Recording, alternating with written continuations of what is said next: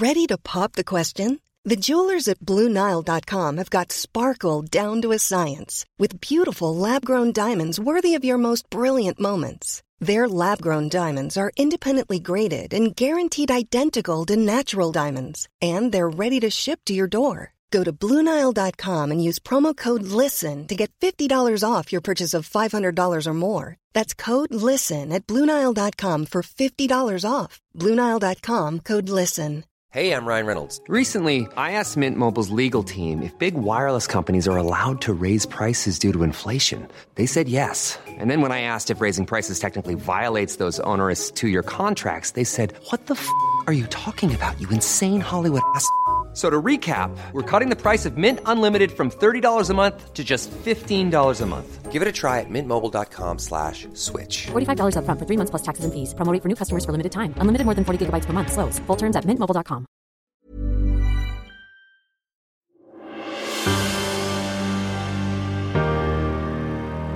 In the autumn of 1642, King Charles I of England, Scotland and Ireland declared war on his own parliament, resulting in a civil war that turned his and his subjects' worlds upside down.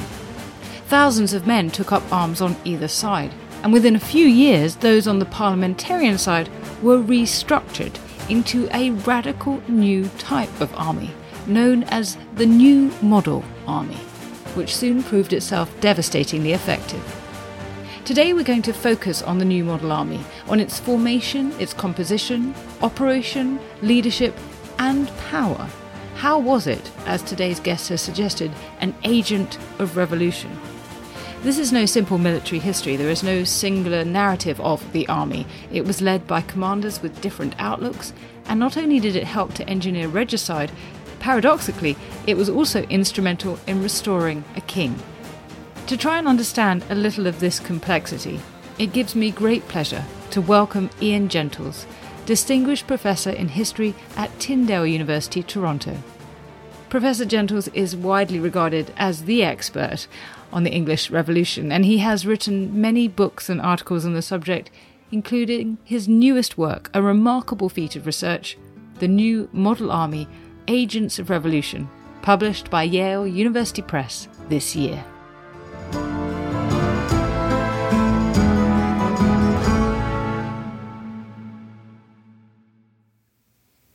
Professor Gentle, thank you so much for joining me today. It is a wonderful thing to me to be able to talk to you about this amazing piece of research. And of course, there's so much more in this book than we can possibly cover in the podcast. But let's try. So let's start with the basics. For those who are needing a little refreshing, could you just introduce what the New Model Army was, why it was founded, and why it was founded 3 years into the Civil War? Yes, that's right. It was the Civil War broke out in 1642, in September of 1642, and it went unexpectedly badly for Parliament. And by the summer of 1643, it looked as though the king would either win or the war would be a draw. And the radicals in Parliament became increasingly dissatisfied with the aristocratic leadership of the parliamentary army by people like the Earl of Essex, the Earl of Manchester, and others. And so, to cut a long story short, they decided in the autumn of 1644 to purge the aristocratic leadership. And the way they did this was by passing a motion called the Self-Denying Ordinance, saying that no member of Parliament, either the upper house, the House of Lords, or the lower house, the House of Commons, could henceforth hold a military command in the parliamentary army. This, interestingly, meant that Oliver Cromwell, who was a member of the House of Commons, would have to give up his position in the army. He was willing to do that in order to get rid of the aristocrats. And no one knew that he would return to the army. It looked for all the world as though he was gone. So the House of Lords resisted and resented the attempt to purge the aristocrats from the army because, as they put it, the nobility have historically seen as their primary role to defend the country. And that's what they were doing in the parliamentary army, defending England against a tyrannical king. So they fought tooth and nail until basically Parliament, the lower house, I should say, pulled the rug out from under them and created a new army simply by choking off the funding of the existing army, directing all the funding to this new military force, which soon came to be known as the New Model Army because it was a refashioned military instrument, and recruiting a new army, some of it from the wreckage of the old army. Many of the new soldiers, well, they weren't new soldiers because they had been in the Earl of Essex's infantry, they'd been in the Earl of Manchester's army, so they were ruthlessly recruited. And, of course, a large number of new soldiers were also recruited, and there was quite a bit of conscription. It was not an entirely volunteer army, although most of the cavalry were volunteers. Most of the infantry were conscripts. Anyway, this army very rapidly put together, and it was very rapidly funded with huge gobs of money, and it soon met its first challenge at the Battle of Naseby on June 14, 1645, and everyone thought that because the royalist cavalry were so much more experienced, that they would win easily. And to everyone's astonishment, the cavalry under Sir Thomas Fairfax, who was the captain general of the army, and Oliver Cromwell, who, by a miraculous maneuver, had been brought back into the army. We don't need to go into how that was done, but it was done with great political skill, despite the opposition of the House of Lords. It won this sensational victory at Naseby in Northamptonshire in the Midlands, and then went on to win every other battle in the next year and a half. And I want to come back to thinking about how it did that, or at least what was in place to make it so devastatingly effective in a second. But just focusing a little bit more into detail of that period of formation, the creation of the New Model Army, it seems clear from your book that in the 1640s there were those who were for war and those who were for peace, these kind of parties, as it were, and they are conflicting factions. How was a new army established in the midst of that factional dissent and the leaders chosen? And did that mean that they were ever united in aims or objectives, or was there a great sort of dissonance about who wanted what? Well, there very soon developed a great dissonance, because in the beginning, everyone thought that the king, being a tyrant, had to be resisted. But very quickly, the moderates, who became known as the Peace Party, then by 1645 became known as the Presbyterians, because there is this kind of confusion between political Presbyterians, namely moderates, Peace Party men, and religious Presbyterians. There's a bit of overlap. And on the other hand, the Win the War Party, who became known as the Independents, with a capital I. And there was quite a bit of overlap between them and the religious radicals, who were part of the religious grouping known as Independents. So there's that sort of ambiguity and confusion. Now, increasingly, the moderates became alarmed by the social radicalism and political radicalism being expressed by the Win the War Party. And they got colder and colder feet, and they deplored the loss of life, the tremendous loss of life at the First Battle of Edge Hill in October of 1642. They deplored the endless cost and simply the deep division that this was creating within the body politic. They found this completely deplorable. Whereas the Win the War Party took the position, we have to beat the king, and we have to beat him soundly and decisively so that there's no question of his staging a comeback. So England was divided. Now, how did the radicals get their way? Well, they got their way very cleverly by convincing the moderates, because there were many people who were neither Presbyterian nor Independent, neither War Party nor Peace Party, but sort of in the middle, and didn't quite know what to believe.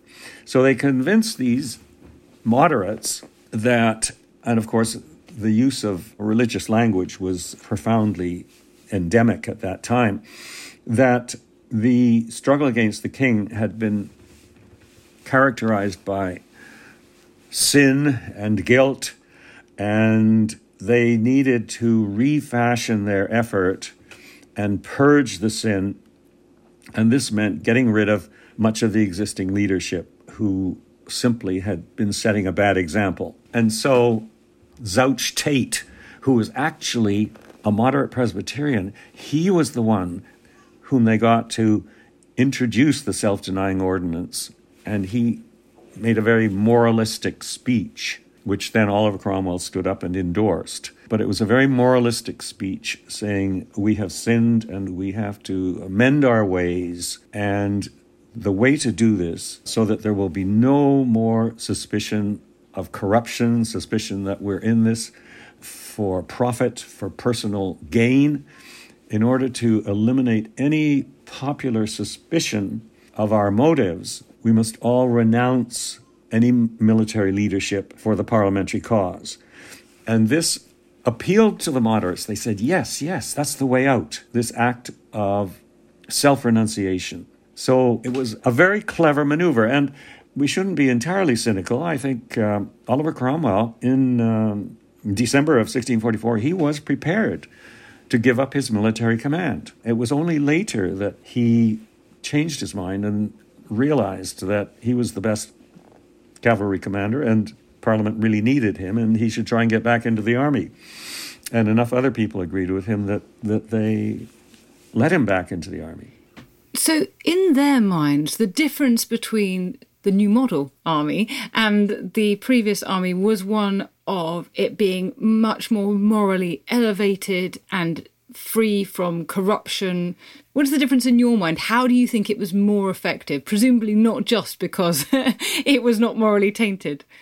It was very well funded, and that was essential. Parliament realized that it had to stop the depletion of funds, because what this had resulted in was the army taking what was called free quarter. In other words, because they weren't being paid regularly, they had to be quartered on civilian householders. And just imagine if you were a respectable farmer or tradesman, and suddenly the army came to you and said, well, you have to put up 3 of our soldiers, possibly for one night, possibly for many nights. And think of the impact of this on your family, on your children, perhaps on your daughters. So it was causing great indignation. So Parliament determined that they were going to raise the money. And for the first year or two, they were very successful at raising the money. Now, the next thing is morale.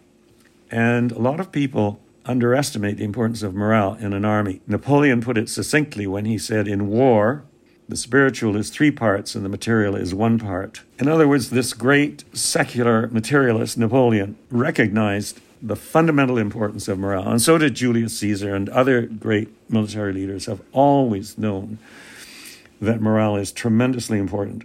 The new model army was blessed with tremendous morale. And of course, it didn't hurt that they won their first great battle. And with every succeeding battle, the morale just got greater and greater. And so they became invincible. So I would argue that morale was of fundamental importance right from the start, and it just became increasingly important until the 1650s, when things started to unravel and the army lost its sense of moral and political and religious direction and became just another institution, increasingly forgetful of the inspiring ideals that had launched it. That's a masterful piece of analysis, because what you've just shown is that actually this question of the moral status of the army and how they thought about it, coupled with, of course, being paid and being fed and watered and all those things, but that belief in themselves was absolutely crucial to success. I mean, and this feels like it's a lesson that can be applied outside of a military tactic. It's you believe you can do it. What do they say? If you think you can, or if you think you can't, you're right. It feels very much that at the heart of this, that belief in themselves really was crucial. And that's such a fascinating insight, because whenever I've heard about the New Model Army before, it's always been thinking in terms of its logistical and financial negotiations, which is important. But you've just pointed out it isn't the whole story by any means. And I think what I should have also emphasized, which I do in the book, is that it was a very religious army. It was commonly referred to as the praying army, the godly army. And we see evidence of this time and time again in the pamphlets that they published, in the speeches. And most of the leaders, Thomas Fairfax, Philip Skippon, the Major General of the Infantry, Oliver Cromwell himself, who was possibly the most religious military leader England has ever had, they had Bible study, they had sermons several times on a Sunday.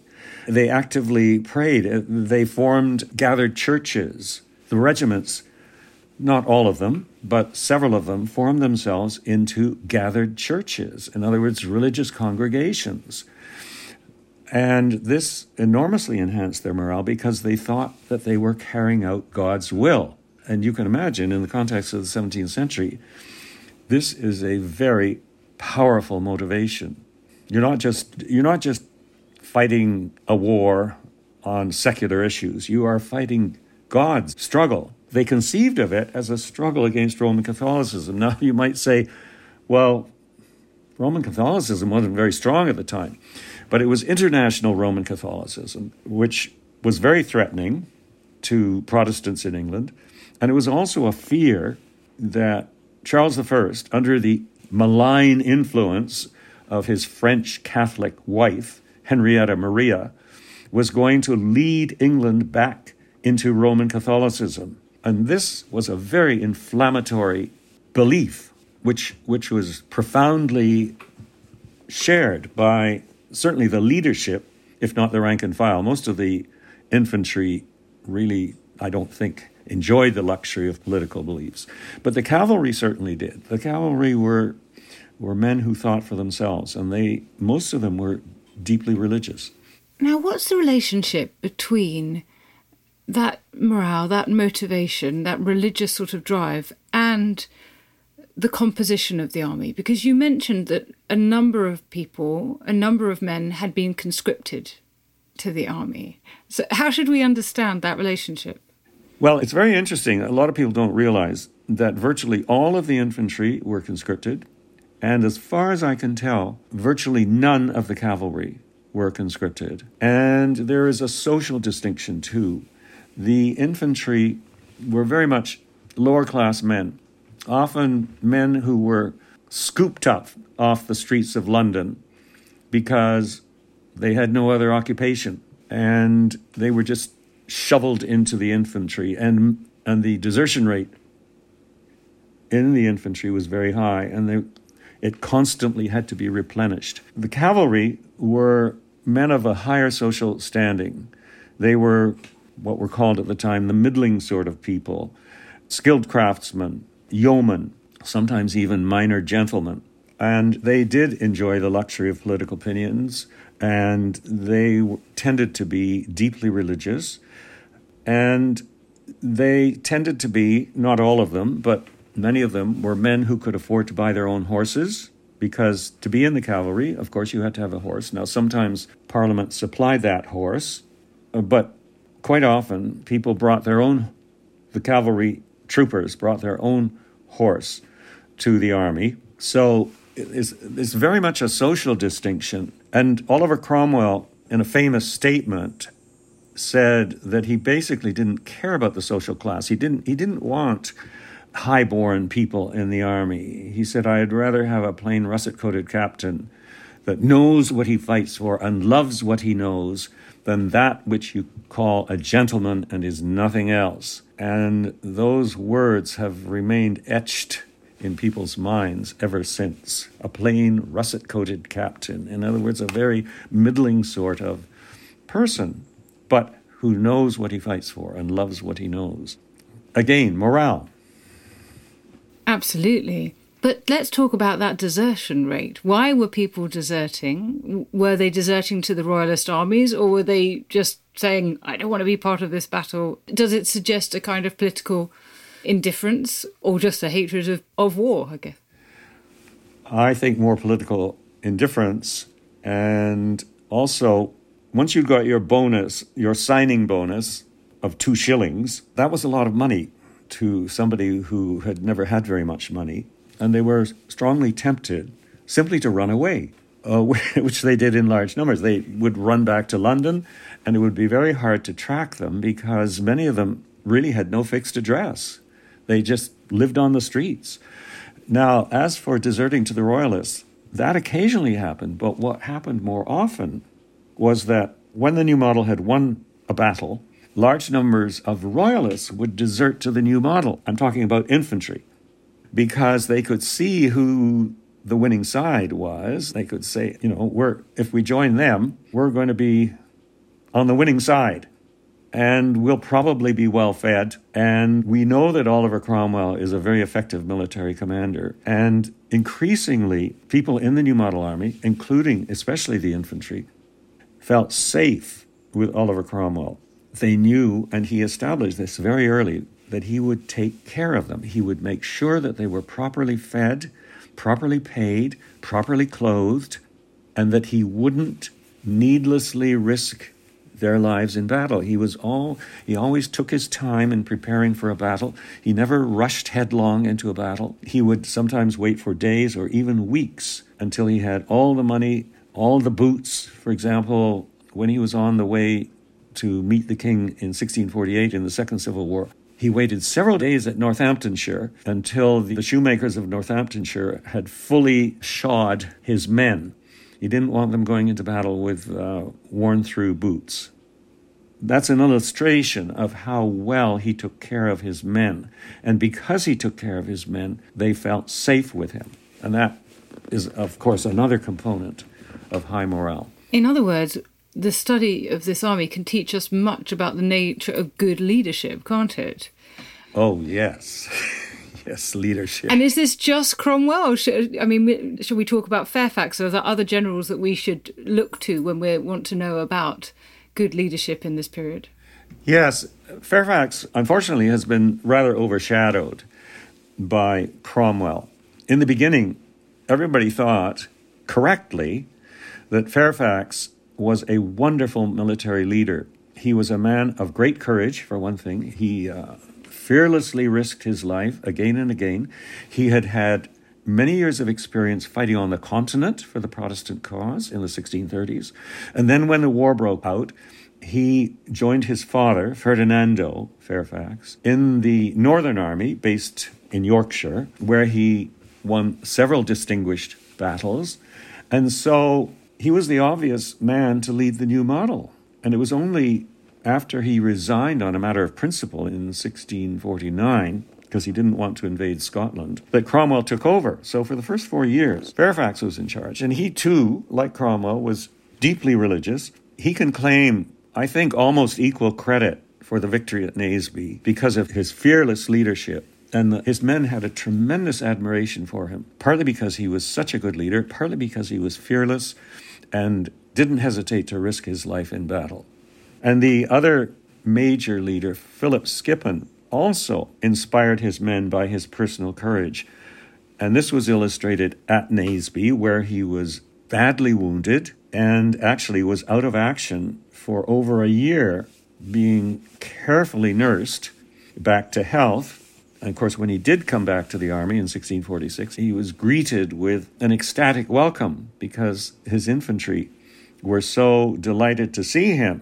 Now, he was, if anything, more religious than Cromwell. He wrote 5 very pious pamphlets, and he kept repeating to his men that they were fighting God's battles. So, leadership. And in contrast to the Royalist army, which was riven with conflict and interpersonal jealousies, Prince Rupert, who was the head of the cavalry, attracted a great deal of jealousy on the part of the older leaders because Charles favored him because he was Charles's nephew.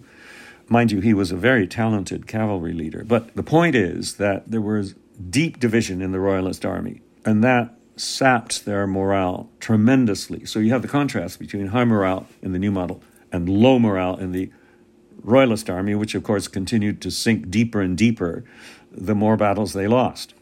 Now, clearly, continuing to resource an army on this scale over the period of time that it was necessary, several years, would have been a huge logistical feat. How did Parliament manage to raise this money, especially as you've got the king also trying to raise money at the same time?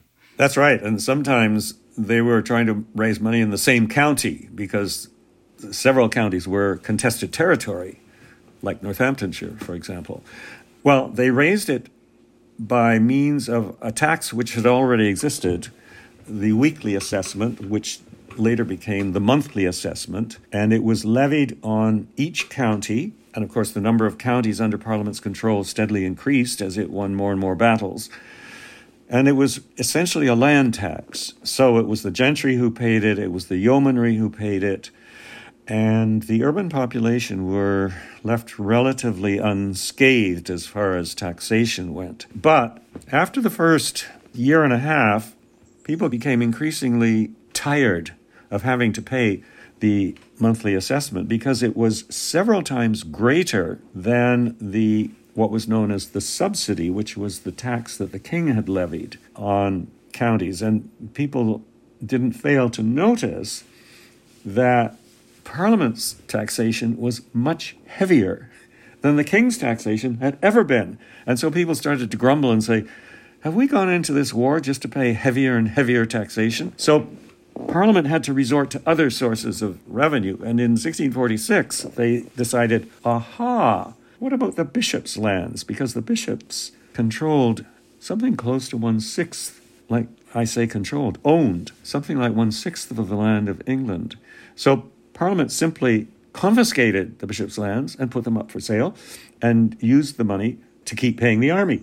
Well, that soon ran out. After they had executed the king in 1649, they said, the royal estates, the crown lands, and that was close to 1/3 of the land of England. So they simply confiscated that, put it up for sale, and used that to pay the army. And that lasted less than a year, actually. And then what did they do? They confiscated what they called delinquent land, which meant land belonging to royalists. They didn't do this in a blanket sense, like they didn't confiscate every piece of property belonging to a royalist, but every royalist who sort of stepped out of line after being defeated would see his estates confiscated. So again, they confiscated well over £1 million worth of royalist land, and that kept them going again for another year or so. Then by the 1650s, they'd run out of this confiscated land, and it was living from hand to mouth from then on. And the army fell increasingly into debt until by 1659, the cupboard was bare, and they were over £2 million in debt to the army. So the arrears had really accumulated. And of course, this contributed to the increasingly low morale of the army in the late 1650s.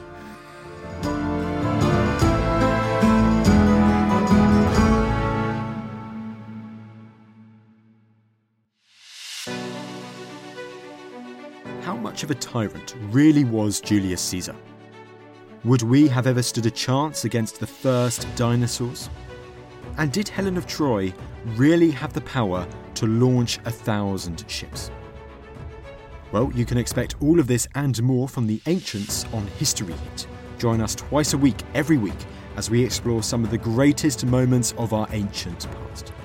Subscribe to the Ancients wherever you get your podcasts.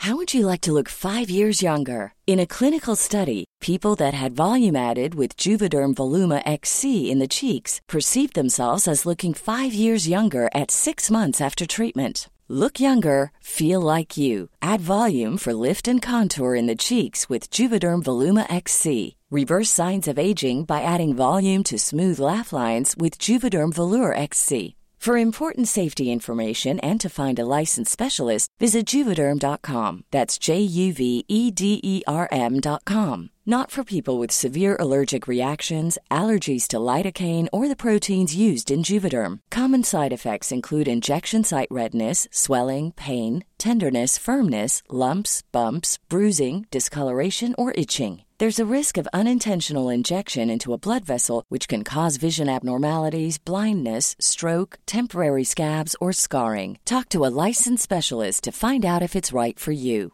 Ready to pop the question? The jewelers at BlueNile.com have got sparkle down to a science with beautiful lab-grown diamonds worthy of your most brilliant moments. Their lab-grown diamonds are independently graded and guaranteed identical to natural diamonds, and they're ready to ship to your door. Go to BlueNile.com and use promo code LISTEN to get $50 off your purchase of $500 or more. That's code LISTEN at BlueNile.com for $50 off. BlueNile.com, code LISTEN. Have you ever wondered if the Hanging Gardens of Babylon were actually real? Or what made Alexander so great? Join me, Tristan Hughes, twice a week, every week on the Ancients from History Hit, where I'm joined by leading academics, best-selling authors, and world-class archaeologists to shine a light on some of ancient history's most fascinating questions, like who built Stonehenge and why? What are the Dead Sea Scrolls and why are they so valuable? And were the Spartan warriors really as formidable as the history books say? Join me, Tristan Hughes, twice a week, every week on the Ancients from History Hit, wherever you get your podcasts.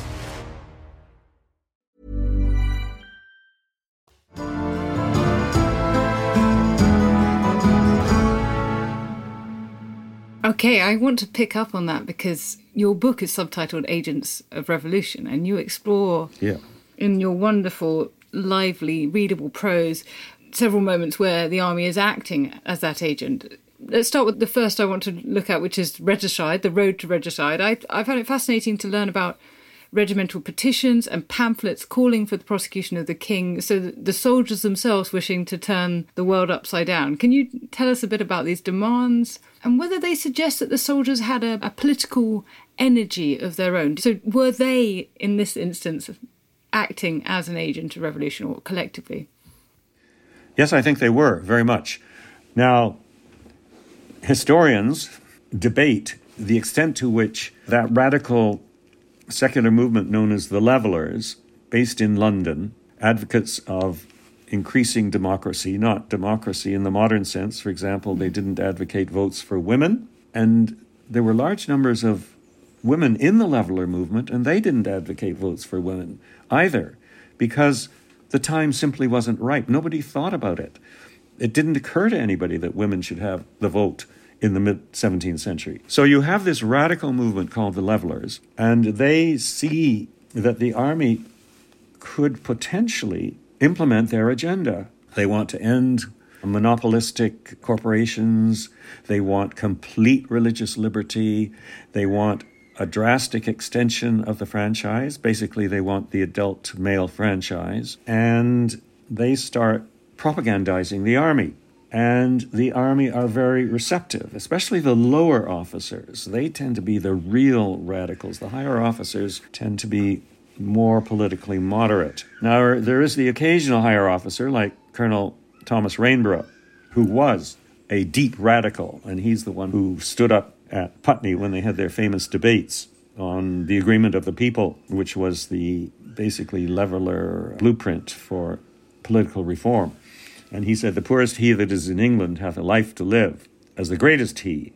And therefore, truly, sir, I think it obvious that any man who puts himself under a government ought first, by his own free will," I'm paraphrasing, "put himself under that government." In other words, have a say in electing the government that rules him. This was very radical, and Henry Ireton, who was the Commissary General of the New Model, stood up immediately and argued, no, only people with property, only people who have a stake in the country, an economic stake in the country, ought to have the vote. Well, most of the officers did not agree with Henry Ireton. Most of the officers agreed with Thomas Rainborough. And it's arguable that they took the bit between their teeth. They were not manipulated by the Levellers. This used to be a fairly common view, that the Levellers sort of infiltrated and manipulated the officers, the lower officers, and converted them to their will. I think it's much clearer,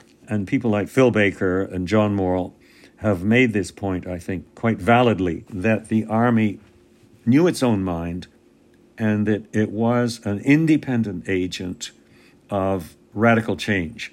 So it was an agent of revolution. In fact, the great majority of the Army Council, that's the council of junior and senior officers, wanted to implement the agreement of the people.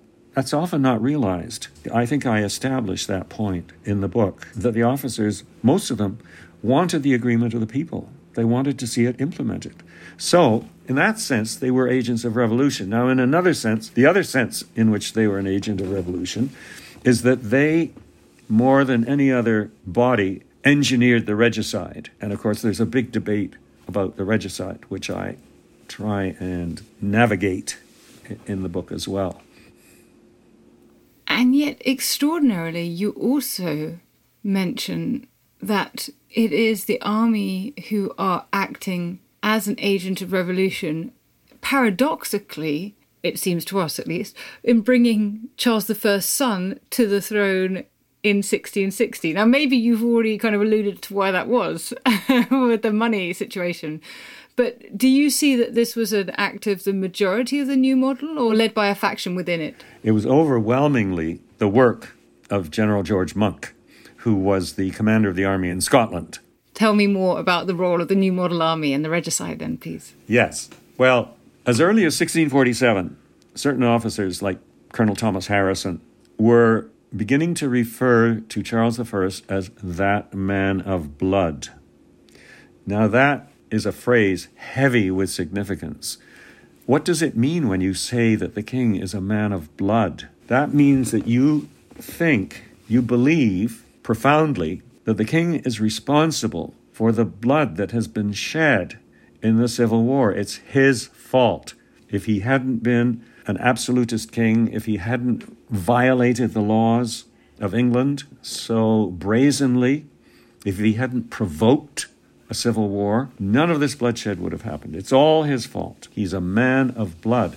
Well, what should the punishment be for a man of blood? Well, the answer is in the Bible. He who commits murder, you shall not suffer him to live. The king is guilty of treason, he's guilty of murder, and therefore he has forfeited his right to live. More and more officers in the army are saying that from 1647 onwards. When the king, having been soundly defeated in 1646, then plots with the Scots, who have switched sides because they're so afraid of the radicalism that they see in the New Model Army, and joins the king, and he feels confident that he can now launch another civil war and win it. And so the New Model Army has to take up arms again and go and beat the king a second time. And they are very embittered by this because they've won fair and square, and now they have to risk their lives again. And they're very conscious of having to risk their lives a second time. And so they are very, very angry with the king. And this is when the petitions start flooding in from one regiment after another into headquarters, demanding that the king be brought to justice. Now, they don't say that the king be executed. They say he should be held to account for his treason. They accuse him of treason. What's the penalty of treason? The penalty is death. What's the penalty for murder? Capital punishment. So, it's quite clear. Now, other scholars have argued, well, yes, this was the grassroots feeling in the army, but higher officers were a bit more cautious.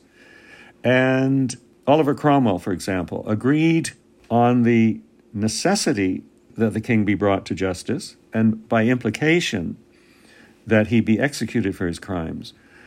But they didn't agree on exactly when this should happen. There has been an argument that if he made a full confession of his guilt, if he abdicated the throne and basically went off to France with his wife and lived happily ever after there and didn't bother England anymore, perhaps they would let him off.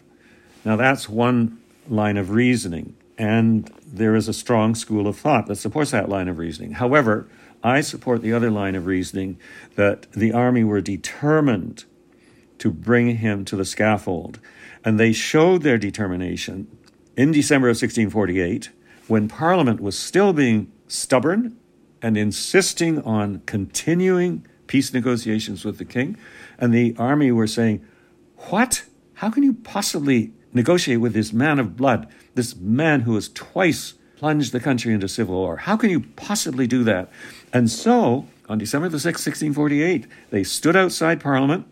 Colonel Pride was in charge, and they prevented anybody who supported negotiation with the king from entering the House of Commons. They thereby got rid of roughly 2/3 of the House of Commons, and the only people who were left in it, about 100 or 125 at the most, were basically people who supported the army. So the army had created a purged House of Commons in its own image, a purged parliament that was willing to do the army's will. And after that, they got Parliament to nominate a High Court of Justice, an unprecedented legal body, completely unconstitutional, completely revolutionary, to try the king for treason against the English people. Well, the crime of treason against the English people had never existed before. So you can see how revolutionary all this is. It's a revolutionary overthrow of Parliament. It's a revolutionary overthrow of the law, because they are creating a new court and they are creating a new law, namely treason against the English people. And Charles, of course, points out that this crime has never existed before. And he refuses to plead. And so after a week or so, they decide that he has to go. Now, it's true that only a minority of this court, there were 135 commissioners on the Court of High Commission, were military officers. But they were the ones who drove the trial forward. And it's highly significant that when they had convicted him and sentenced him to death, they still had to prepare the death warrant and get the people, the members of the court, to sign the death warrant. And most of them didn't want to sign it. They were afraid because they were putting their names to the king's death sentence. And in the end, only 59 signed it, and it was only that many because the day after the death warrant had been prepared, or 2 or 3 days after, I should say, Oliver Cromwell stood outside the House of Commons saying, "I will have your signatures." He's holding the death warrant in his hands, and he said, "I will have your signatures now." And he virtually forced the MPs, because a large number of the MPs were members of the Court of High Commission, to sign the death warrant. He twisted their arms. And in fact, a couple of them got off at the Restoration for having signed the death warrant on the plea that they had been forced into it by Oliver Cromwell. So the army is, at this point, at this climax of the revolution, very much the agent of revolution. And it's so fascinating what you've just described about this way of playing with the truth, with these legal niceties of creating a crime that hasn't existed before. And Charles quite fairly saying, how can I commit treason? I'm the king. I mean, you can only commit treason against me. But that this is being driven through very much by this power of the army. And yet, paradoxically, in your book, you go on to talk about the army as an agent of revolution in bringing Charles I's son to the throne as well in 1660. So how did that happen? Well, it was very much the accomplishment of George Monk. We have to give tribute to human agency. You know, they didn't just drift into restoration. By 1659, first of all, Oliver Cromwell had died, and he was the man who held the revolution together when the morale became increasingly problematical and people started to wonder, what's the purpose of this regime? Why are we in power? What are we doing here?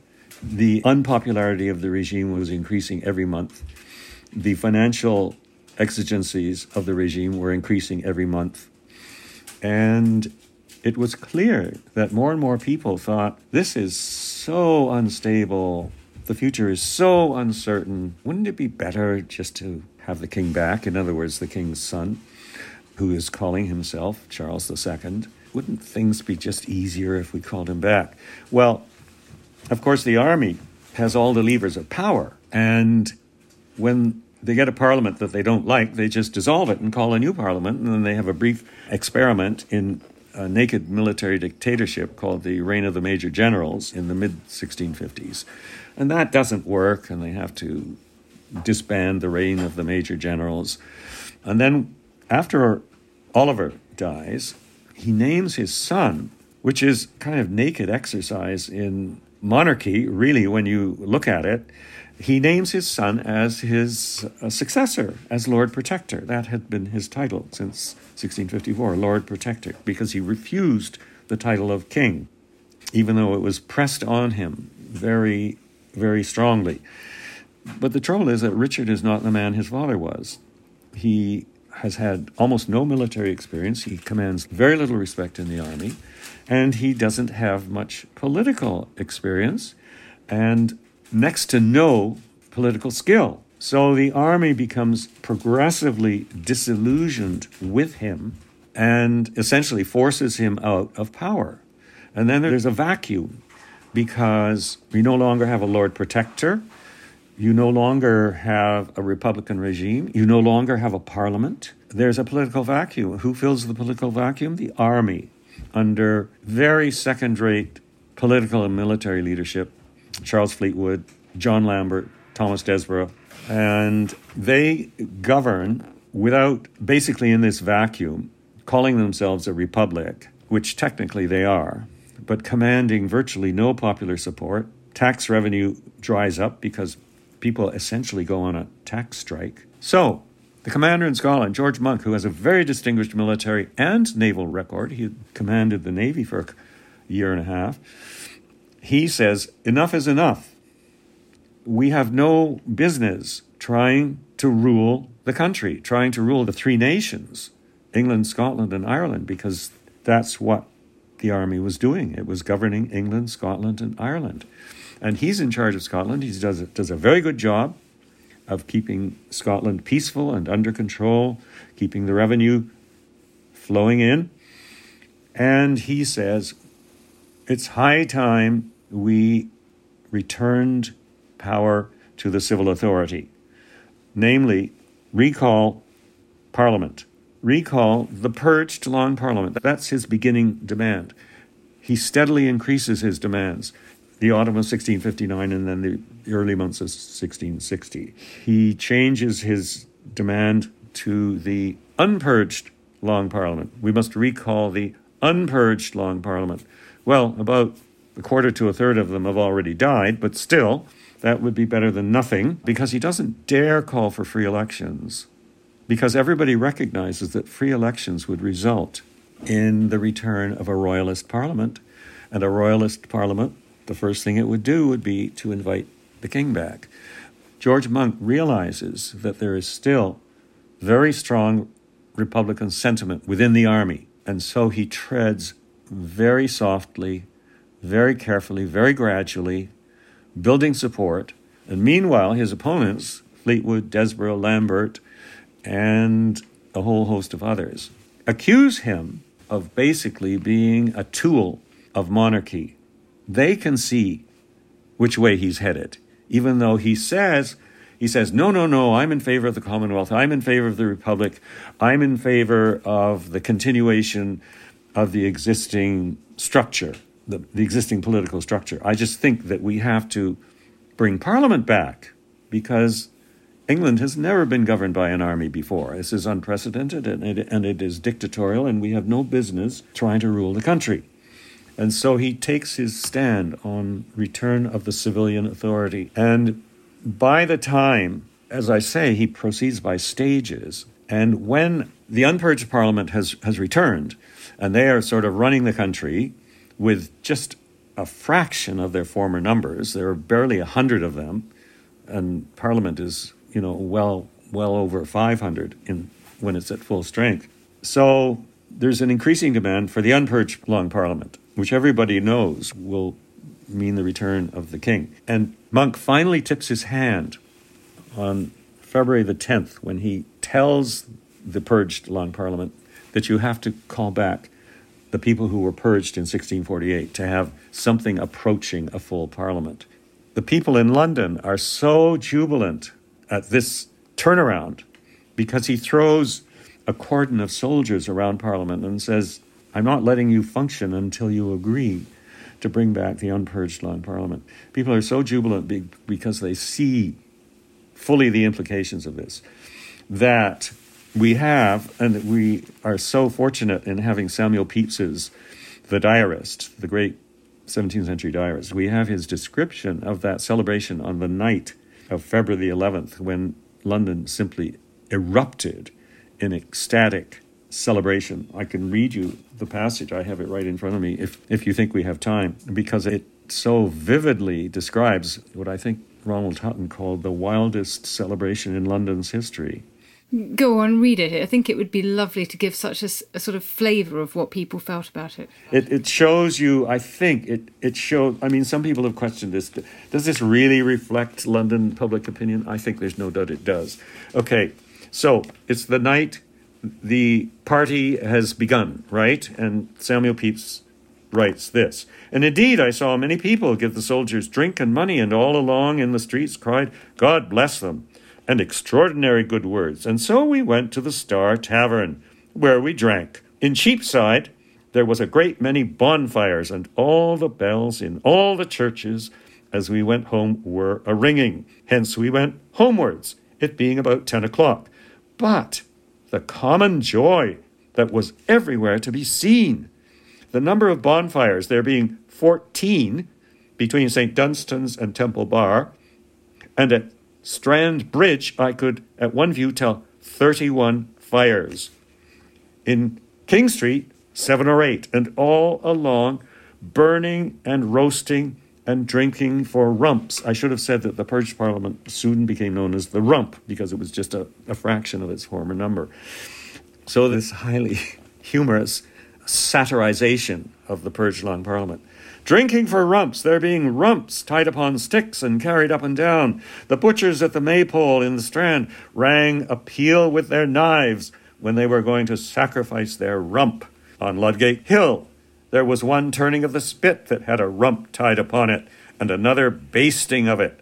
Indeed, it was past imagination, both the greatness and the suddenness of it. At one end of the street, there was a whole lane of fire, and so hot that we were fain to keep still on the further side, merely for the heat.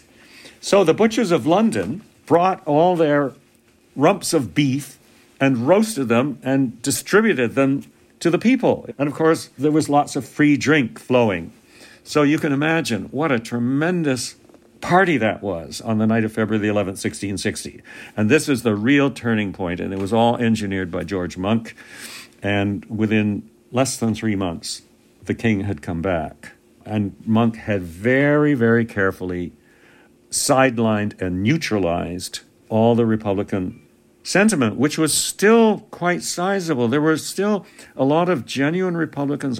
They talked about the good old cause, and it was kind of a wistful phrase, the good old cause, the revolutionary cause that we used to believe in, that we used to forward, and now seems to be dissipating. And this is signified, and I want to give credit to the army, by the fact that the king promised that the army would have its arrears fully paid if it peacefully acquiesced in his restoration. Well, it's reliably estimated that 30% of the cavalry resigned from the army rather than recognize the king, because as a condition of getting their arrears back, they had to recognize the king's authority. 30% of the cavalry, not the infantry, because they, as I said, really didn't enjoy the luxury of political opinions. 30% of the cavalry resigned from the army. So they forfeited a lot of money, and they did this entirely out of principle. So there is still this heart of the army which continues to believe in the revolutionary cause, but they have been completely outmaneuvered by George Monk.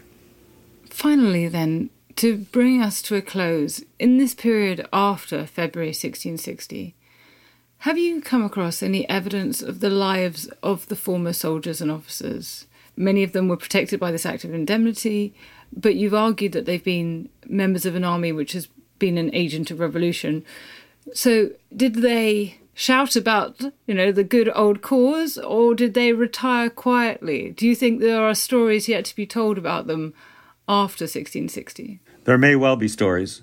We know that 4 of the officers were executed for their role in the regicide. Well, what happened to all the others? Some of them fled. Colonel Ludlow fled to Switzerland. Colonels Whaley and Gough fled to New England, and they managed to escape the people who were sent out to capture and, if necessary, kill them. Other people, like Sir Arthur Hazelrig, who had been an important supporter of the army, John Lambert, who was not a regicide, but had opposed the king so effectively that Charles seriously meditated bringing him to the scaffold, but in the end didn't, just kept him in prison till the end of his life in the Tower of London. And most of the other officers, like Sir Charles Fleetwood, he was let off because he happened not to be a regicide. Desborough was let off. Skippon had already died. They dug up the corpses of as many regicides as they could, like Ireton, like Cromwell, like Colonel Pride. They intended to dig up Pride's corpse, but for some reason didn't get around to it. And they disemboweled their corpses. In other words, they treated them to the most humiliating punishment they possibly could, which is the punishment for treason, being disemboweled, and then decapitated, and their corpses hung. Cromwell's head was stuck on a spike outside the House of Commons, and it stayed there for 28 years until 1688, and then somebody said, shouldn't we take down Cromwell's head? There it stayed for 28 years. Well, most officers were allowed simply to retreat into private life. Richard Cromwell, for example, was not punished in any way, really. None of Cromwell's children were punished.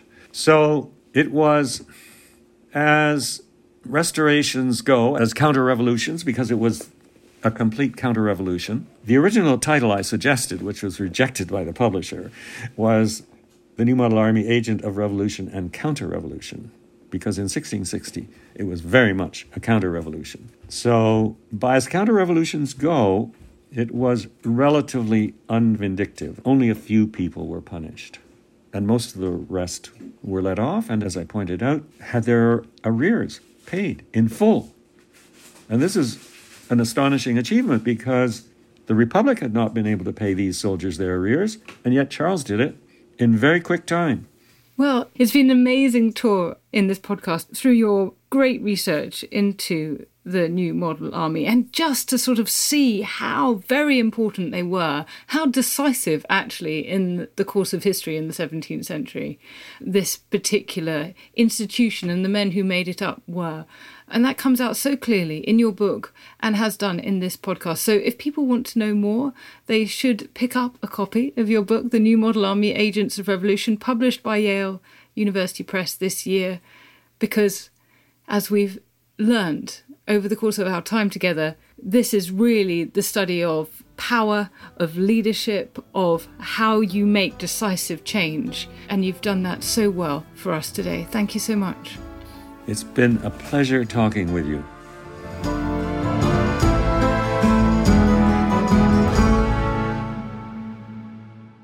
Thank you for listening to Not Just the Tudors. I hope you enjoyed today's episode.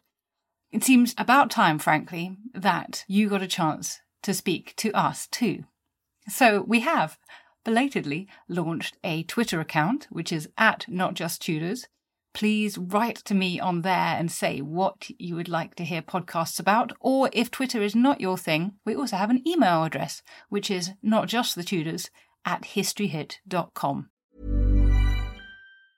Hey, it's Danny Pellegrino from Everything Iconic. Ready to upgrade your style game without blowing your budget? Check out Quince. They've got all the good stuff, shirts and polos, activewear, and fine leather goods, all at 50 to 80% less than other high-end brands. And the best part? They're all about safe, ethical, and responsible manufacturing. Get that luxury vibe without the luxury price tag. Hit up quince.com/upgrade for free shipping and 365-day returns on your next order. That's quince.com/upgrade. History is full of extraordinary people, the Tudors being just a handful. In my latest film on History Hit, we meet Bess of Hardwick and go inside the incredible house that she built, a house that defines the elegance and grandeur of the Elizabethan age, a house fit for a woman who climbed to the top of the Tudor social ladder. To find out more about the life of Bess and many more fascinating figures from the past, sign up via the link in the description with the code TUDORS for an exclusive discount.